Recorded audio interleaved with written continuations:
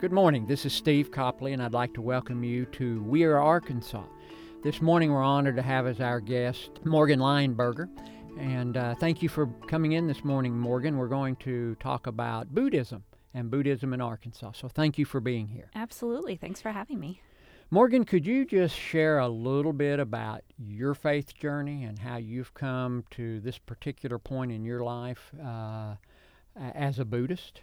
Yes. So I wasn't born Buddhist. I didn't start out this way. I actually grew up in the Methodist Church, going to a church in downtown Little Rock with my parents. And it was a really wonderful experience. And I think that the experience that I had in the church really opened me up to this other faith tradition.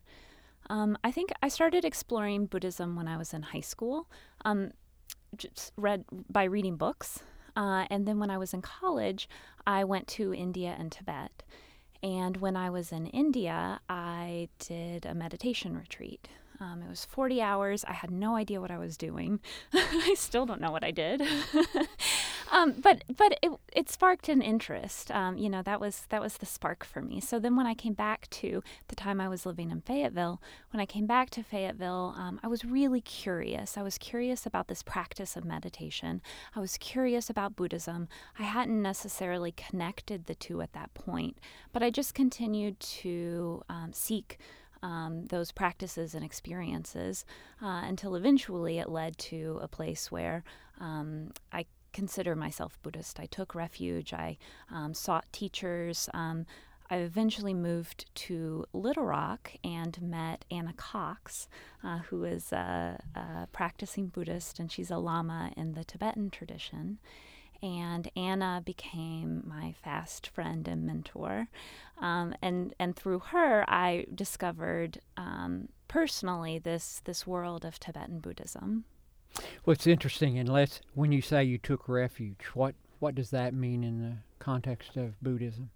I don't know if this is a perfect parallel, but it's sort of like being baptized, perhaps, or maybe taking communion, because it's something that we do constantly.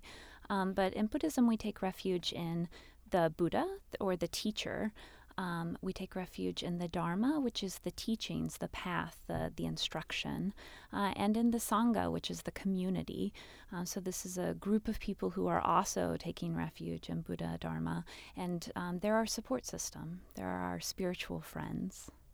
And you mentioned Anna, and you said she's a Lama in the Tibetan tradition. Lama is what? Lama is a teacher. It's someone who is highly realized and is able to recognize a person's spiritual path and give them instruction on a personal level. So in each of the different Buddhist traditions, there's different hierarchies or different, just like in the Christian traditions, there's like priests and ministers and pastors and bishops and all these sorts of delineations. And so in the Tibetan tradition, and particularly in the Nyingma tradition, a Lama is one of those delineations. Well, since we're moving in that direction, and I know that in Little Rock there's an ecumenical Buddhist society, there may be other Buddhist communities, but the ecumenical was there, if I understand correctly, because a number of different traditions of Buddhism are practiced there. Tell me some more to start with about the Tibetan tradition, and what are some of its major beliefs and understandings and practices? Yeah, well, that's exactly right about the history of the Ecumenical Buddhist Society, which is that different traditions and lineages came together under one roof.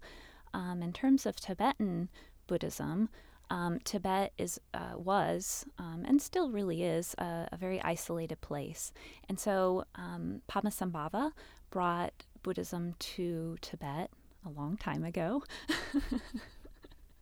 and it began to flourish. It became the religion of that area, and because Tibet was so physically isolated, it just took on a very special flavor. Tibetan Buddhism is it's a tantric practice, which means it's a secret practice. It's very inspired by the relationship between teacher and student. The different lineages can trace their origins. Some of them can trace their origins all the way back to Padmasambhava. And so this is a history of teacher building a relationship with student, student becoming teacher, and over many generations of unbroken transmission, you have teachings, you have practices that flourish and that take root. So that's a little about Tibetan Buddhism. So in Tibetan Buddhism, there certainly sounds like this oral component, teacher to student, student becomes teacher. Is there a written tradition in addition, or? Yes, there is a written tradition. And I guess when I think about Buddhism, especially like Buddhism in the West, it's hard for me to relate or to we don't always think of things as like having a Bible. There's the Pali Canon, right? And that the Pali Canon is considered the Buddha's teachings and transmissions, but also sprinkled into the Pali Canon, my understanding is that there's also commentary, and all of this was written generations after the Buddha's death by students. Then there's also the Mahayana Sutras. And then in Tibet, there are Tibetan sutras. There's a Tibetan written tradition. But then, of course, teachers throughout time have been writing their own interpretations of practices. And particularly in the Tibetan tradition, there are writings and also objects that are considered that they were hidden by Padmasambhava and then rediscovered in contemporary times. And so you may find writings that are actually, they're credited, the origin of these writings are credited to be 1,000 years ago, but they're just being discovered today for the contemporary audience. And Anna, you mentioned sutras. What are sutras? Sutras are commentary on the Buddha's writings. Okay. Yeah. Well, since you've mentioned Buddha, can you tell us a bit about his history, his life, some about the Dharma, and just to give us a good background in Buddhism generally? Yeah, the historical Buddha, Siddhartha, was born a prince. He was born to a fairly wealthy and powerful family. He had a good life. He ended up getting married and had a son. And he was really sheltered because there was a prophecy when he was born that said that he would either become a great king, a unifier of the regions, or he would become a great spiritual master. And so his parents chose for him that they would like him to become this great king. And so that choice, in order to realize that choice, they sheltered him and they really kept him away from the outside world because they suspected that any influence, any noticing of the world around him would perhaps catapult him into the spiritual life. And they were right. He ended up going out. It's said that he encountered someone who was sick. He encountered someone who had died, and he encountered a number of other people who were suffering. And he was unfamiliar with this concept. Everyone around him was beautiful and young. And so he supposedly was totally unfamiliar with this, and upon seeing it realized that he had this yearning to confront that in his own life. And so he went out. He left his family and, as far as I know, never returned. And he began to practice meditation and began to wander around as an ascetic, eventually leaving that life behind and realizing that that was an extreme form of practice and that it was no different from having all of the luxuries of a prince, and began to eat more and eventually dedicated himself to sitting under a tree until he became enlightened. So, and what is enlightenment in Buddhism? Nirvana is beyond concept. Which is true. True. Yeah. I don't know the right answer to that, but I guess I will say that that it's a state of knowing. So in Buddhism, we talk a lot about ignorance, and like the ignorance of believing that we are sitting here having a podcast, talking for a podcast. So I am sort of imagine nirvana as this state of being in which we're beyond ignorance, in which we are fully aware of our interdependence and the emptiness of all things, of all phenomena.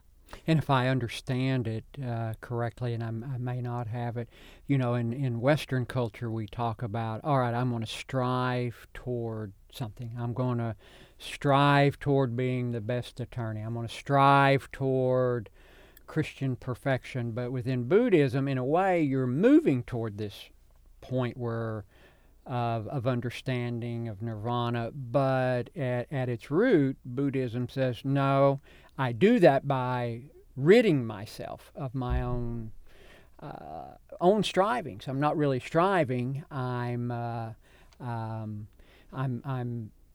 almost trying to rid myself of striving toward. This understanding comes in a different way. Is that correct? It's almost a giving of self away. You remove yourself in the midst of your practice and meditation, and it's there you can begin to move toward understanding our inner relationship. I think so. Yeah, I think that's right. I mean, there is still this concept of devotion and of desire to practice and desire to reach the state, but then there's also this concept of no desire, and so it's kind of a paradox. Yeah. And yes, the Dharma. Tell me about the Dharma. Yeah, so the Dharma is the path or the way, and these are a set of ethics and principles and teachings and practices that lead us to this state that we're talking about, that lead us to the desire to relieve the suffering of all beings through enlightenment. The Dharma looks different all over the world. It looks different in different traditions, but ultimately the way that Buddhists think about these different lineages or these different traditions is that each one is very important, and each one is a ray of light emanating from a single light source, which is the Buddha. So while, of course, conflict does arise, hopefully the idea is that we can sort of work together and appreciate each other's differences and each other's different ways of coming to the same truth. So for some people, they're really studious, and it's really helpful to do a lot of Buddhist study. And then for other people, meditation is a really important aspect.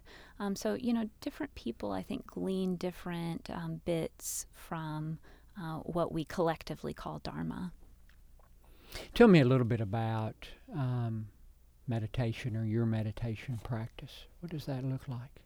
It looks different every day, but I do try to meditate daily. And I think that's really essential, and I haven't heard a teacher who doesn't stress how important it is to have some sort of daily habitual practice. So for me, in the Vajrayana or the Tibetan practice, we have different sadhanas or practices. And I have a particular one. I'm just tackling one at this moment that that we do, and it's chanting and visualization and what you might think of, what many of us think of now as meditation, which is sitting still and doing nothing. So it's all of that, but also sometimes for me meditation is just sitting and watching the breath. that's how I learned to meditate. That was my very first experience. It's a practice called Anapanasati. And then I also first learned to meditate in the kind of mindfulness tradition.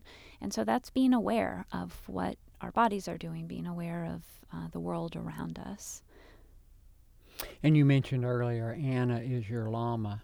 How often do you engage with your teacher? Hopefully all the time. Okay. Yeah, I've been very, very lucky to have lots of access to Anna because of our relationship also through work. So Anna's the founder of the organization that I work for, Compassion Works for All, which is a prison outreach organization. So I'm quite lucky that she's interested in seeing me frequently because she wants to know how her organization is doing. So yeah, I mean, when I can, it's I email her or visit with her weekly, but that's not necessarily the case for most Buddhist teachers and student relationships, and it's not It's not necessary.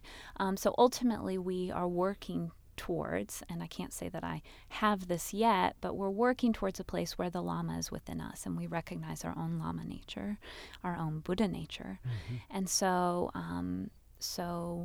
You know, a very highly realized practitioner, if their Lama dies, say, they won't feel sadness because the Lama is still with them. So it's not like they're not experiencing a loss.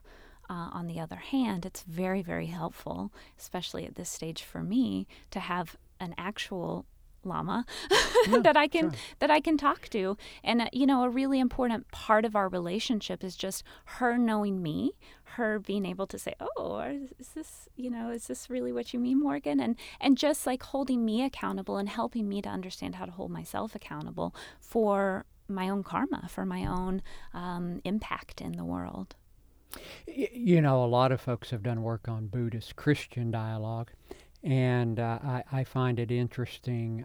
Anna has said many times that Buddhism, she used the word philosophy, and it has compatibility with a lot of faith traditions. And there was a wonderful book that Thich Nhat Hanh wrote, looking at I think it was the Gospel of Matthew and giving his interpretation. And I just was struck where you talk about the Lama nature is within you, and I think within Christianity, this sense that Jesus says, I am with you always. I'm present. I'm here. Even though I'm not physically present, I'm still here. And the compatibility, in some ways, the same as the Lama still has that influence and power within you. And I find those interesting connections. One thing that Interfaith Arkansas does, not only interfaith dialogue, but we work in, and this is a result of Anna's work in restorative justice. Tell me what you do because I know you go into the prisons and work with prisoners, some of them in a Buddhist context, I believe, but tell me what you do there. So Compassion Works for All, like you said, goes into correction facilities. Historically, we had been going into death row and the maximum security, which at the time was at the maximum security prison. We've now expanded and we're going into Pulaski County Detention Center, several state facilities, and even the federal correction facility. And we support people in whatever way they need and whatever way we're able. Usually what that looks like is through Dharma practice or meditation practice. So there, at a couple of the facilities, there are Buddhists who have specifically requested Dharma. And so we lead meditation groups that support that. We provide readings and study and conversation for people who are interested in exploring the Buddhist path.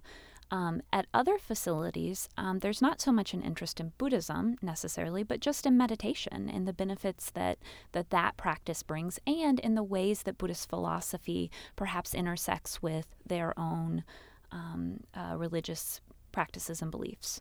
And so in that case, we have meditation groups where we just support whatever practice and whatever faith and whatever belief people already hold. And so in practice, those Dharma talks and those meditation groups look sort of the same. It's just, a difference in makeup of the people who are attending. We also, we're social workers at Compassion Works for All, and so we do offer some therapeutic groups.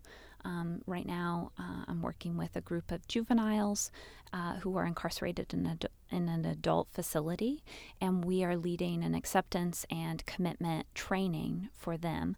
And so that's, we use meditation in any of our programming, but, with just different emphasis.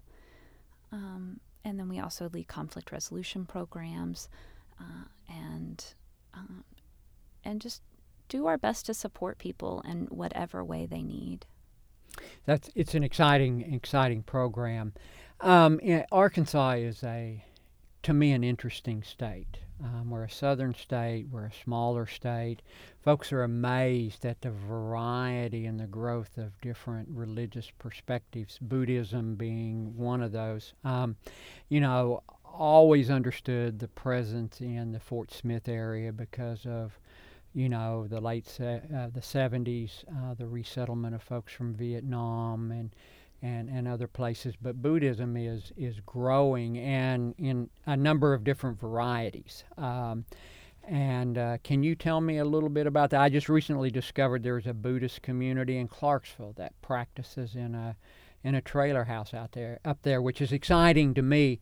So there's probably a lot of different varieties of practices going on that probably just organically spring up. So, I realize you may not know the full breadth of that, but within Arkansas, what you've experienced, because I think somebody's connected with Compassion Works for All who's in a Buddhist community. Can you just tell me what your experience in Arkansas is? Sure. So, I think that the census says that there are less than 1% of Arkansans are Buddhist.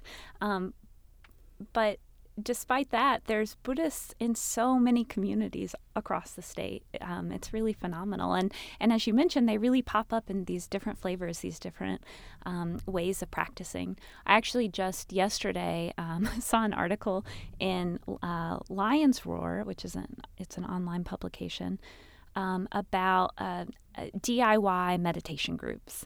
And it was, these 7 or 8 ways to start a meditation group in your community if you don't have one. And so I think that that's what's happening in Arkansas. Although I would also say that for such a small state, we have an incredibly rich connection to the Dharma. So in Jasper, Arkansas, Khencho Rinpoche, who is a Rinpoche, he's a teacher, his headquarters, that's not the right word, but his home base is in Jasper, Arkansas. And so there are a number of nuns and I think maybe 1 or 2 monks who their home base is also there, including our very own Ani Tindran. Ani means nun, who is on the board of Compassion Works for All. So there's that resource. In Fayetteville, Geshe Thupten Dorji, who is a Geshe in the Gelugpa tradition of Tibetan Buddhism, he is working and teaching and living in Fayetteville. And then in Little Rock, of course, we have the Ecumenical Buddhist Society. I also recently heard that in Conway there's a new meditation group that's sprung up. And so the way that in places like Arkansas, the way that we can support that, in addition to seeking out these teachers who live in our state, is we bring teachers in. So we bring teachers from all over the world into different parts of the state for a retreat. So typically that looks like a weekend retreat. And people, at the Anam Thupten retreat this April, we had people coming as far as from Chicago just to see Anam Thupten, who is a world-famous teacher. And at this retreat, we're talking about maybe 70 people who attended, which is an unprecedented access to such a high amazing presence.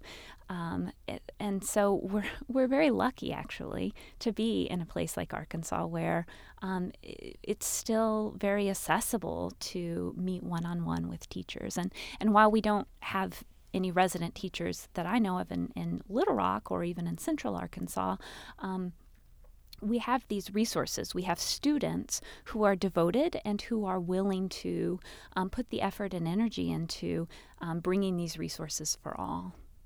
Morgan, thank you so much for this rich conversation today on We Are Arkansas. And it just, within this conversation, we certainly are more alike than we're different. And it's exciting. It's exciting to hear about the growth of Buddhism in Arkansas and about your journey. So thank you very much for being here today. Well, thanks for having me, Steve.